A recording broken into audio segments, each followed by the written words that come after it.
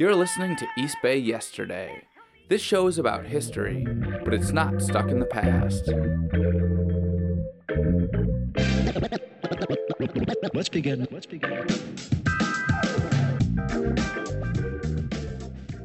There was a period in the 80s, probably maybe around like 86. I was working at the Pacific Center for Human Growth at Berkeley. That's Oakland resident Len Keller. The place she was working at in the 80s, it was the Bay Area's very first LGBTQ center. And part of Len's job involved going out to Santa Rita jail to give classes about safe sex. Some of the women she taught there were African American lesbians, like her. After one of the presentations, a couple of Black women came up to us and said, "How do you all do it?" And we said, "What do you mean?" They said, "Well, how do you be gay on the outside?" Meaning outside of prison walls. Because they were gay inside jail. But they did not know how to be gay in the world. And this is what they told us. They said, in our communities, our families, they can accept that I may have committed a crime, I may have done a robbery or done this or that, and they can accept that. But that I'm a lesbian, that I love other women, they absolutely can't accept that. Some of them told me, they said that they felt that some of the recidivism, that people actually did things to go back in so that they could be with the people that they love, because that's the only way that they could figure out how to have their relationships. Do you remember what you told them when they said that to you? Yeah, I said, this is just how we live. We formed our own little communities. We live together in households, and we just kind of support each other. Those communities they formed, that's what we're talking about today. Because these women, and specifically lesbians of color like Len, they didn't just support each other. They really changed the world. And we'll get into that too. But here's the crazy thing. Most of this history isn't very well known, even in the East Bay, which is kind of surprising because Oakland is among the cities with the highest concentrations of lesbians in the entire country. Anyway, Len's lived in the Bay Area since 1975, and that statistic definitely doesn't surprise her. Now, there have always been lesbians in San Francisco, and there's always been gay men in the East Bay. But yes, I would say the East Bay has always been known for having a really large lesbian population. San Francisco is famous around the world as a gay mecca, as it should be. But how many people know about the East Bay's lesbian history? One of the reasons it's relatively unknown is because it's really hard to find information. There's surprisingly little on the internet. I haven't been able to find a single book on this specific topic. And the stuff that's out there, old newsletters and other documentation, is really scattered across personal collections, university libraries, just all over the place. Fortunately, Len Keller is trying to fix this problem with a project called the Bay Area Lesbian Archives. She started collecting the artifacts that make up the core of the collection when she first moved to Berkeley more than 4 decades ago. I knew that what was happening was historical. Nothing like this had ever happened before. It was a movement, and it was unprecedented. Looking through the archives, the movement that Len is talking about comes alive. Flyers for protests and rallies, tons of photographs she took, meeting notes, videos. It's not just powerful to look at, there's a lot to learn from here. What happened in the 70s and 80s was so important. People were driven by a vision, not just to be accepted as lesbian and gay. Particularly lesbians. Lesbians were fighting for women's rights. Most of us had come from different other kinds of movements, different kinds of progressive movements. We were trying literally to change the world. We weren't just like, oh, please accept us. So in the meantime, yes, there were all these institutions and places that we created. Around this time, lesbians were a driving force behind some of the very first rape crisis centers and domestic violence shelters, and so much more too. Like, for example, having sign language interpreters at events. Outside of the deaf community, lesbians ran some of the very first groups to make that a standard policy. And that makes sense if you think about it. Who's going to be more in touch to concepts of accessibility than people who are used to being discriminated against? By the end of the 1970s, there were a bunch of lesbian bars and bookstores and self-defense classes and collective houses, and basically a whole thriving network. Women were coming to the Bay Area from all over the country to join this community, and they created spaces where they didn't have to be afraid anymore. For the first time in their lives, they felt safe. Like a kind of safety that's hard to imagine. Like you don't even realize how defended you are until you're in a place where you can kind of let it go. And so it was very profound. In a world where some women felt more free to be themselves inside of a prison rather than in their own neighborhoods, these kinds of spaces were necessary. The story of the movement that created these spaces and so much more is way too big for one little podcast. But today we're going to look at a slice of it through the eyes of Len Keller. And we're going to hear what she's planning to do very soon with the Bay Area Lesbian Archives and how she almost lost everything a few years ago. You're listening to East Bay Yesterday. I'm Liam O'Donoghue. Stay tuned.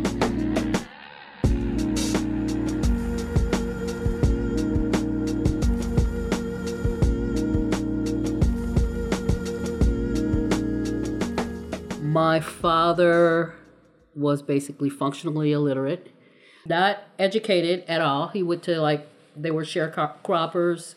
I think he went to maybe third grade, and he worked at a cemetery. He started off as a grave digger, and he ended up being the supervisor of the cemetery. Len was raised by her dad after her mom died when she was 8. Like many black families in the 20th century, Len's folks had come up to the Chicago area from the South, seeking a better life. It wasn't easy. Around the time she was starting high school, her family's house got foreclosed. But her dad was determined that his kids would get the kind of good education that he never got. So after they lost their house, which had been in a racially diverse area, her dad moved the family to an apartment in an overwhelmingly white suburb. He decided that he wanted to move us there because he figured where rich people are the best public schools, and of course he was right about that. Unfortunately for Len, there was a problem with this arrangement. We moved, and I'm in a state of shock because I was aware that there weren't that many black people living in the town. Len definitely learned a lot at this fancy white high school. It just maybe wasn't the education her dad was expecting. I mean, I took classes that literally were, Imperialism 101. You learn about these countries. These are their natural resources. This is how you exploit.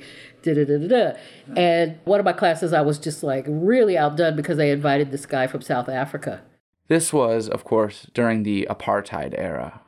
I knew about South Africa. I knew what was going on there. And then when the guy from South Africa was supposed to come, I tried to get some of the other kids to boycott, but they just looked at me like I was crazy. So I just didn't come to class, and of course I got kind of in trouble for that too, but, that's the way it was. It wasn't just being a working class kid in a preppy school that made Len look at the world a little differently. My earliest memories, I remember thinking that something was really amiss. And I mean, some of the more conscious memories that I have to do with being in kindergarten and noticing the whole gender setup, looking around the room and seeing how they set up the toys, all the boys' toys were in one section and the girls' toys were in another section, and that it really wasn't okay for you to want to play with those other toys. And I thought, even as a 5-year-old that was utterly ridiculous. I wanted to play with all the toys. Len learned early on that the people who make the rules can't always be trusted. Okay, I'll tell you a story about first grade. So this one teacher asks us to find our flesh-colored, because they used to have this color in the Crayola crayon box called flesh. I think they stopped that. That's correct. Crayola changed the name of that crayon from Flesh to Peach in 1962. She said, pull out your flesh-colored crayon and hold it up in the air. So I looked at my box and I matched up a color that matched with my skin. And it was some kind of brown color. And I held it up. This woman was so angry. She gave me a look. If looks could kill, I would have been dead right there on the spot. I could tell this woman despised me. And let me tell you something. That definitely was far from the last time I saw a look like that. Okay, back to high school. Living in a wealthy suburb taught Len a lot of lessons outside of the classroom as well. It gave me the opportunity to just actually meet and have some friends who were like from a class background. I mean, there was just light years between us. So this one person, her name was Mary, really, really cool person.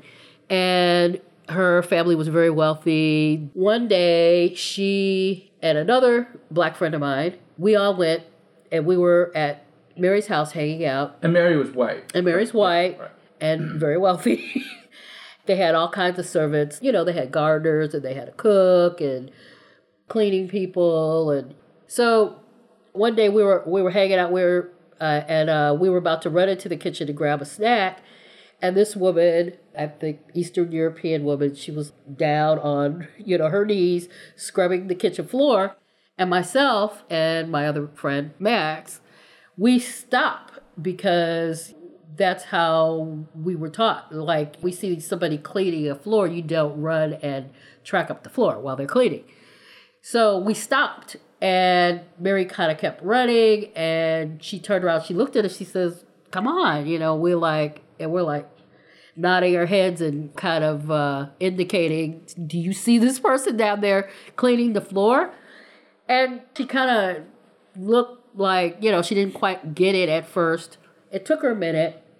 And then she kind of, shrugged her shoulders like, oh, okay. And then later we kind of explained to her, was like, Mary, this lady's like cleaning the floor. Well, to her, this is all she's ever known, is there's always all these people around that's what they're there for. That's why they exist, is to clean up after her. So it didn't seem weird, but I think she thought about it and more because that was the kind of person that she was. Len and Mary ended up having a few more experiences like this that kind of popped Mary's bubble. And it wasn't the last time that Len would help somebody confront their privilege. But although Len developed consciousness around class and race issues early on, there were other things in her life that she didn't know how to wrap her head around. It was really important for me at that point to be a normal girl and to fit in. I knew what was expected of me. And then when I got to junior high school, I was looking around and I saw how girls were expected to act. And I was like, boy, the older I got, the worse it was getting, because it was like, you're really not acting like that. You're not acting right. You're not caring about makeup. You're not carrying around that 17 magazine. Len had always been what would now be called gender nonconforming.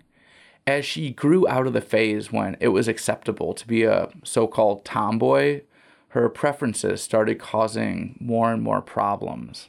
It was starting to get really stressful. The pressure to date boys.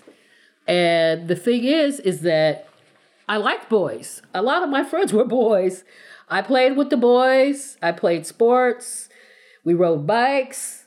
I fell out of many of a tree. Got into a lot of little adventures and mischief. I like playing with the boys. I've always liked playing with boys. But I didn't want to kiss boys. To me, it was gross. At the same time, she was trying to suppress thoughts about the people she did want to kiss. On the flip side, wouldn't allow myself to fantasize about girls in that way. But I was becoming more and more aware that I was feeling a certain way around girls. I'd get really excited. My heart would beat really fast. I'd get really nervous. All that kind of stuff. I know the feeling. Yeah, sure you do. I had the same feelings around girls, feeling really awkward and weird. Like, oh my God, there she is. Oh my God, I'm going to run away. All the pressure to fit in and be normal, it just caused more stress. Len knew that she couldn't follow the path that was expected of her. Every time I tried to imagine myself going to a college and being in a dorm, it just brought up a lot of anxiety for me. As it was, I became very anxious, I tried to avoid locker room situations because I was always afraid I was going to get caught staring at some girl's breast or something. So I would avoid the locker room. High school was really hard, but Len was determined to finish. One of the things that helped her get across the finish line was having an escape plan. Definitely my last year, I know I was severely depressed. And all I did was pretty much read all these, like, what we used to call them underground newspapers and magazines, me and my best friend, and plot our escape. In fact, they had this song, "We Gotta Get Out of This Place." And that was one of our theme songs. Anyway, anything that was talking about escape and a better society. I mean, I was a hippie. And I was a black militant. I was all of that, all in one. And we wanted to see a different world. It was just that simple. We wanted to be a part of building a different world. We wanted to live in a different kind of world than the one that we had grown up in and that they were showing to us as the ideal. We gotta get out of this place.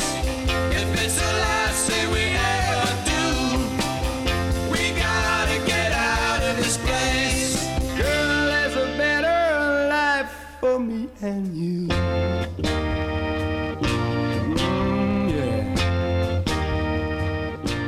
Len graduated high school in 1969, and as an aspiring black militant hippie, she got out of the suburbs as quickly as possible. My friend and I got on a Greyhound bus and went to New York. Len and her friend's first encounter at the bus terminal was not surprising. A very, very friendly guy offered to show them around. And I immediately got very suspicious because it sounded very much like what I had read about in Malcolm X's autobiography and Claude Brown's Man-Child in the Promised Land. And literally, those books saved our ass. So I turned around to my friend. I said, well, excuse me, I got to consult with my friend here. So we turned around and I said, that guy sounds like one of those, what do you call them? Pimps. She goes, yeah, he's got bad vibes. They shook the pimp pretty quick and were soon squatting in a vacant building up in Harlem. I've got to throw a trigger warning out here because something bad happened after she moved into this squat with some guys who she described as activists. I spent a lot of time interviewing Len, and sometimes before she would tell me things, she'd make me turn off my recorder so she could think things through and decide if she wanted to have them on the record or not. The week we did this part of the interview was right when the Harvey Weinstein case was blowing up, and the news was dominated by stories of women speaking up about sexual assault and abuse. Len decided to tell her story too. We had taken 2 different rooms, my friend and I, in this building, and we became the target of these guys. They planned to rape us, and I was actually raped. I went and told some of the other people about it after it happened.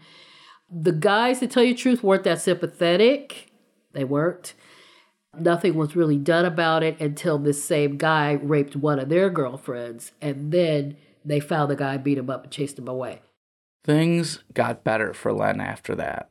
Her and her friend left the squat after they were sort of adopted by this group of black bohemian artists and writers who let them move in. These guys gave them food and a place to stay and basically acted as their big brothers. One of the guys, who was a pretty accomplished photographer, even gave Len a camera and taught her how to shoot. But it couldn't last forever. After a while, Len moved back to the Chicago area, had a baby, and met her first girlfriend. Also, she came out as a lesbian. This was like spring 1974. I was ecstatic. I felt, truly liberated. Like, wow, it was huge. I just felt like, oh my God, it was such a huge burden. And when I came out, I felt so happy. Unfortunately, her friends were not supportive. They were horrified. They stopped talking to Len immediately. This time, she decided to leave the Midwest for good. So I moved to California in 1975, landed in Santa Cruz, and was just completely blown out of the water because the community there was so vibrant. The Dykes there they were into everything. They were mechanics, they were doing construction. I mean, it was during this time when women were really about, look, we could do these things. At least we're going to try to do things that we've always been told our whole lives that we can't do, not supposed to do, etc. So there were just all kinds of amazing things going on, and I'm very impressed. The only thing that I found problematic was that it was very white. And my daughter was about to start school, and I decided I can't do this to my daughter. After living briefly in San Francisco, Len decided that the East Bay would be a better place to raise her daughter. When she found a spot to live in Berkeley with a bunch of other lesbians, she found what she was looking for. And not just because it was so affordable. Oh my God, rent was so cheap in those days. The house that we lived in, there were 2 flats, and we lived in the upper flat. And it was really big because there were like 5 bedrooms. And our rent was like $175 for the entire flat. What she found was women who were like her. Everybody had that kind of story, pretty much, with very few exceptions. Just being rejected by family and friends, which is another thing which made our communities very tight, and why lesbians, wherever they were, Bay Area, wherever, created a lot of support spaces for each other and created like little families. We tended to live in collective households. They were kind of surrogate families because people had lost their families. We took a lot of care, especially like around holidays and stuff like that, to have these big collective situations where everybody had some place to go. Yeah, that was real important.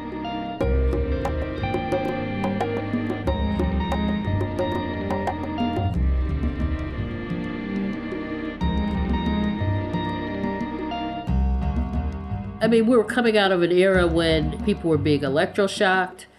I think in 1973 in the DSMR, our status went from being pathological to being okay. The DSM is the American Psychiatric Association's Guide to Mental Disorders. That decision to declassify homosexuality as an illness came about after activists interrupted a psychiatry conference in San Francisco to challenge that status. The change was important because some doctors have been trying to quote-unquote cure homosexuality with electroshock therapy, sometimes even electrocuting people's genitals. People were even lobotomized. And while this torture was legal, same-sex relationships were illegal. In California, that law didn't change until 1976. And police raids of gay bars still happened occasionally, even after that. Up until about the late 1960s, the only groups really fighting for gay rights were part of something called the homophile movement. But then social revolution started bubbling up and everything changed.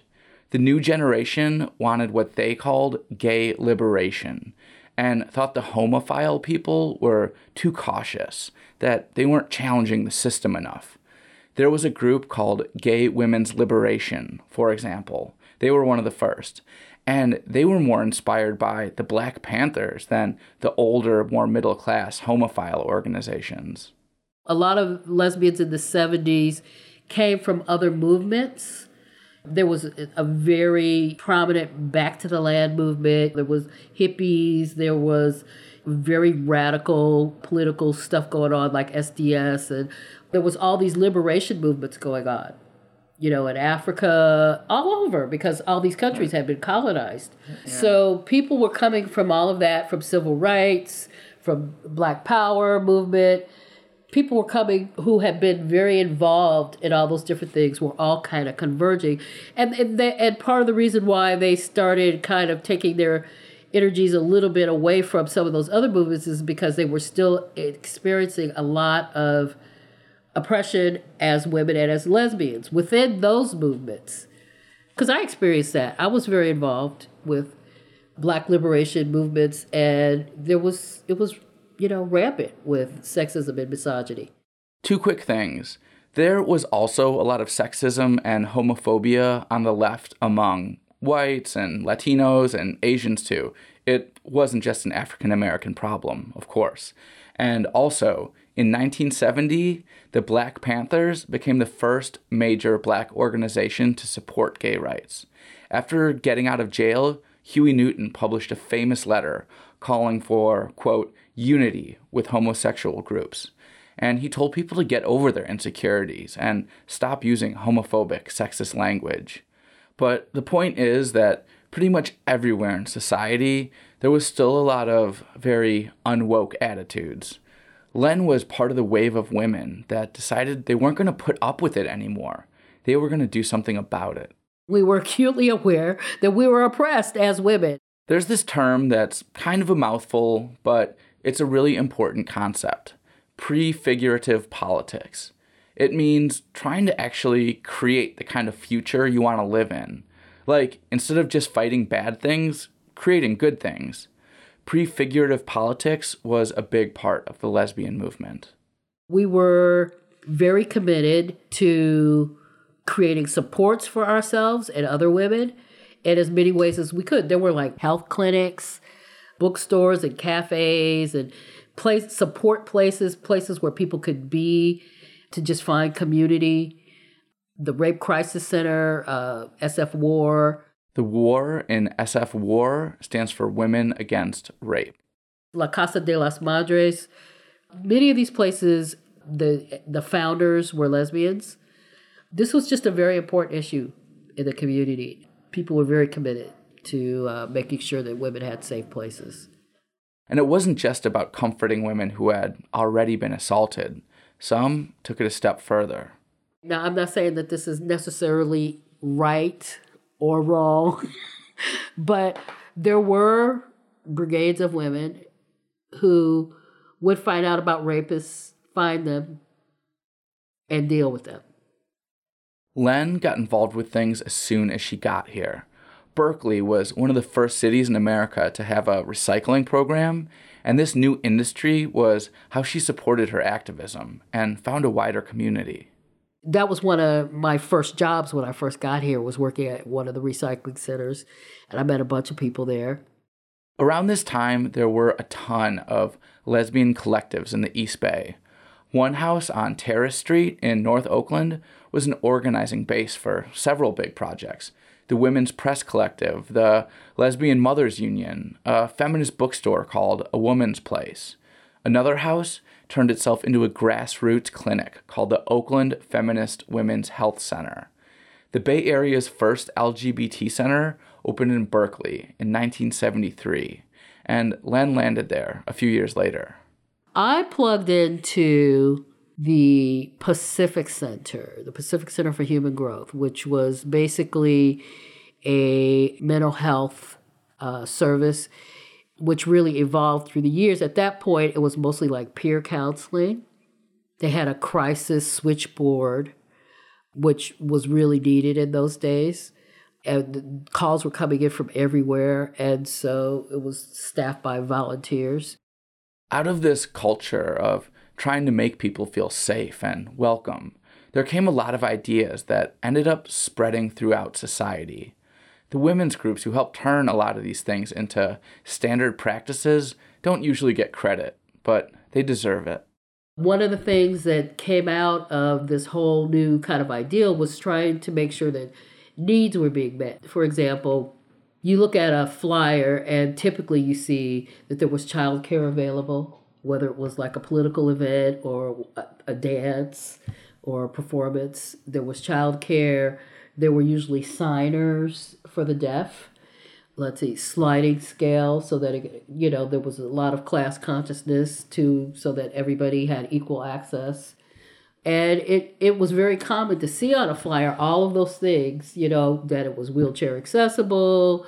All of that was pointing to, behind the scenes, all of this thinking and processing about making sure that everybody was taken care of.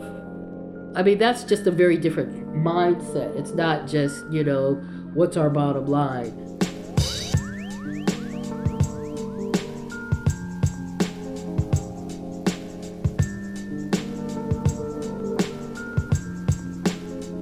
It would be inaccurate to say that everything was kumbaya all the time. There were a lot of political disagreements. Collective split or imploded. There was infighting. Anybody who's ever been involved in a community of really passionate people knows how these things go. One thing at the core of a lot of these conflicts was race. To put it simply, a lot of aspects of the lesbian community were dominated by white women. At this particular juncture, people of color, within the context of the LGBTQ community, were just starting to really have their own kind of advocacy, really, as people of color. Because prior to that, we were just kind of absorbed within, and there were a lot of things that were going on that was not being addressed. These things range from black women always being mistaken for each other at parties. Like, aren't you? No, I'm the other black lesbian. To discrimination at bars, to issues involving the criminal justice system. Lots of stuff. Anyway, around this time, some of the very first lesbian of color groups started forming. One of them was called Gente. Gente was really dynamite. They were this very unusual kind of softball team. They were kind of a cross between a lesbian softball team and the Black Panthers. They had a 10-point program. They were very political. And they actually formed because many of them had played on softball teams for bars. And usually they were very kind of isolated, so it was sort of like a couple of lesbians of color here, and a couple of lesbians of color there. And then it seemed like anytime there were 3 or more of us gathered in one space, that we became so threatening. So that was sort of like a level of awareness that they were trying to bring to the lesbian community. Like, look, why are you getting so threatened if there's like 3 or 4 of us hanging out together? And why do you think people were getting threatened? Well, people were getting threatened because they had unconscious racism. I mean, why would you be fearful because you see four women of color together? Why? That's just unconscious shit. I mean, people grow up with that. Everybody learned this stuff. It's not like they were horrible, terrible people, but this is what we learned in the United States of America and everywhere else. But that's what you learn. Everybody grows up with that. So unless you grew up around people of color, you're probably going to be afraid of them until you get a little experience and find out they're not going to tear your head off or, and cut you up in little bitty pieces or whatever your imaginings are.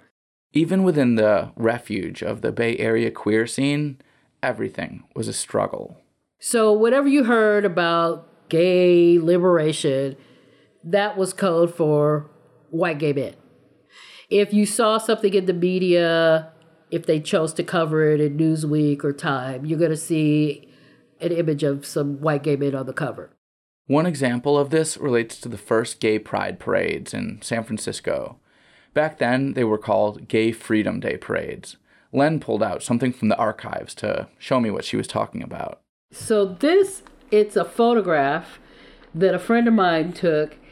I'm in the photograph, and one of my housemates is in the photograph, and this was like 1976. And we're holding this big, I don't know, what do you call it, kind of a poster, and it says, "No more power to white male supremacists, straight or gay." Lesbians were actually at a point where we were going to the Gay Freedom Parade to insist that we be included, that lesbians be included. So it wasn't always, you know, the GLBT or LGBT. It started off gay, meaning gay white males, and had to become more inclusive as we went through the years, only because people got out there and said, we want to be included. Len pulled out something else from the archives to show how they'd made some serious progress by the end of the decade in terms of gaining recognition and getting organized. I have this poster. It's called Becoming Visible, and it was the first Black Lesbian Conference. This happened in 1980, and it was a pretty huge conference, and it was at the Women's Building. During this era, lesbian of color groups were involved in everything from stopping an initiative that would have blocked LGBTQ people from teaching jobs to supporting Central American refugees. Instead of being ignored or told they couldn't participate, they started their own groups and they became leaders.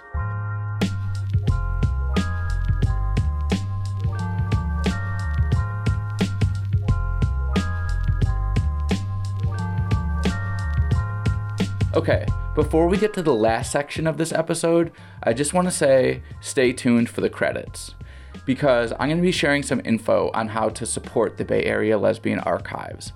The website will be launching soon, like next month, and there are a lot of ways to help out. And also, I'll be sharing some photos of the things we're talking about in this episode on social media. So make sure you're following East Bay Yesterday on Facebook, Twitter, and or Instagram. There's links to all those pages at eastbayyesterday.com. Okay, back to the show. Even though Len and her friends were really focused on fighting for all these important social justice causes, they were also having a really good time. We always either had a band and food. You know, it wasn't just like you come to an event and have somebody stand up there and preach at you about, you know, what we need to do.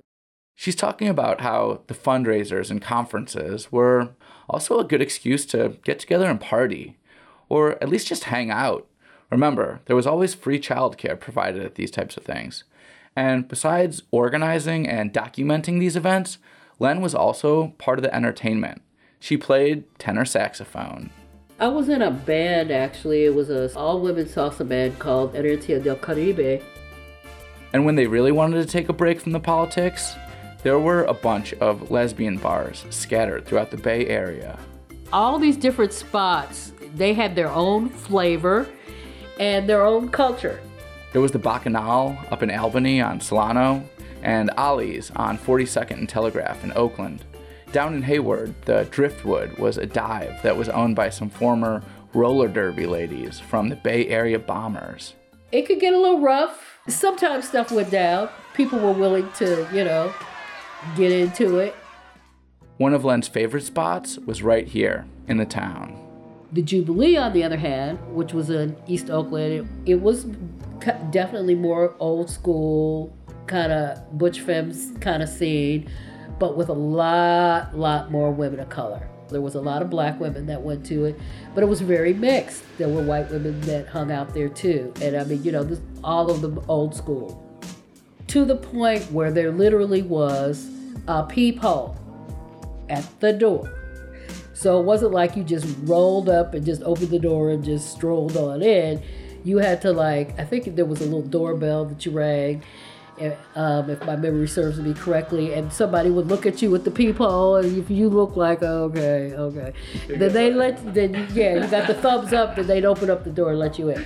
Remember that even up through the 1970s, gay and lesbian bars had to worry about police raids. I met some women who told me that they had met there in the early 60s, and that was kind of like their home away from home. They would get off from work, pick up a little food, bring it to the Jubilee, and hang out. The other patrons were like almost like family members. Stories of places like the Jubilee are exactly what Len is hoping to collect and preserve and share with the Bay Area Lesbian Archives. The whole project started back when she first moved here. I just started collecting little things here and there. I mean, we lived in a collective household. We were all very involved in different things, and we'd go to events, and there was always stuff up all over, flyers and posters and postcards and buttons and stuff. And so I just thought, well, that seems like this stuff is important. I guess I'll just hang on to it. She also saved meeting notes and took tons of photographs, and there's video and audio recordings too. The archives now fill several big filing cabinets. And a lot of this history, there's absolutely nothing about it on the internet, which makes this next part even scarier. Due to some really serious health issues, Len almost lost everything. Fast forward to the early 2000s, I became ill, became homeless for a time. There was one period when I had my stuff in storage and it became threatened. So I started really realizing how important this stuff was, and that I absolutely could not lose it. And that process of saving the stuff led to many conversations, which eventually led to me making the decision to found this archive. The project has already started growing beyond Len's collection as more donated materials are coming in. An official website will hopefully be launching next month. And then the vision is for the archives to move into a physical space that will be open to the public. There's obviously a lot of historical value to these materials, but there's a practical side too. This stuff is still relevant. Here we are in 2017, and we're still fighting for really basic rights for women. And of course, what happened here in the 70s and 80s and 90s, the lessons from this era are applicable to other groups beyond lesbians who are still dealing with all kinds of bullshit and just trying to live their lives the way they want to live them. There's a lot of still discrimination, particularly against those LGBTQ folks who are gender nonconforming. And if you're out and about in the world and you're trying to get a job, trying to get a place to live, et cetera, this can work against you. So even though we've made these gains, this is still very active and it's still very much a problem. And I don't think the war has been won. And when I say we're vulnerable, I think we're still very vulnerable. We still have to, each one of us individually, come up with strategies for how we're going to survive and navigate the society.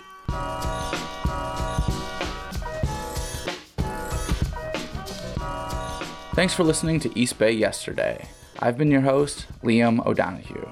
Before we get into the shout-outs for this episode, I just want to let you all know I've got a few events coming up that I'm really excited about. One is going to be at the Oakland Public Library. I'll be talking with Dorothy Lazard and Kathleen DiGiovanni, who you may know from the library's amazing history room. And the other event is going to be at the Good Hop Bar during Beer Week. I'm going to be talking about local beer history, or something like that. Anyway, to find out the details about those events, make sure you follow East Bay Yesterday on Facebook, Twitter, and Instagram. There's links to all those at eastbayyesterday.com. On those social media pages, I'll also be posting information about how you, yes you, can support the Bay Area Lesbian Archives. If you have materials to donate or a financial contribution to make, I'll be posting web links, email addresses, phone numbers, everything you'll need to get plugged into this amazing project that will be launching soon. This is a super grassroots effort, so every little bit helps. Okay, on to the shoutouts. First, I want to thank my friend Zeph Fish. A few months ago, Zeph was giving me a tattoo, and we were talking about story ideas, and Zeph was like, you know, there's this person that I met through the Anti-Eviction Mapping Project that you should really talk to. So, big thanks to Zeph for putting me in touch with Len, and big thanks to the Anti-Eviction Mapping Project for all the really important work that you guys do. Also, Emily Hobson, who wrote a great book called Lavender and Red, and Barbara Hoke, who wrote a really informative article about the history of Bay Area lesbian bars. You can subscribe to East Bay Yesterday on iTunes, SoundCloud, Stitcher, or Google Play.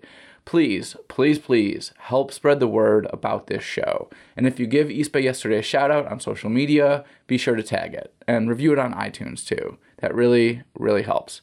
Music for this episode was provided by Tabin Anatek, Oakland-based producer Imani Atlantic. You can check out her stuff on Bandcamp. That's Imani Atlantic. The Animals and Lobo Loco. The theme song music came from Anatek. Thanks again for listening. I'll be back soon with another episode. And one more thing. Men, don't ever, ever be this dude. I remember one time I was walking down the street, this guy kept harassing me. He kept saying, all kinds of stupid shit. Then he was saying shit like, oh, can I walk with you? And I'm like, well, you already are. So, so then he says, oh, well, you must be one of those women's livers. Like, that was such a terrible thing. It's like, oh, yeah, I was such a horrible person. That I would believe in my own freedom and liberation. Boy, that makes me such a weird, fucked up woman.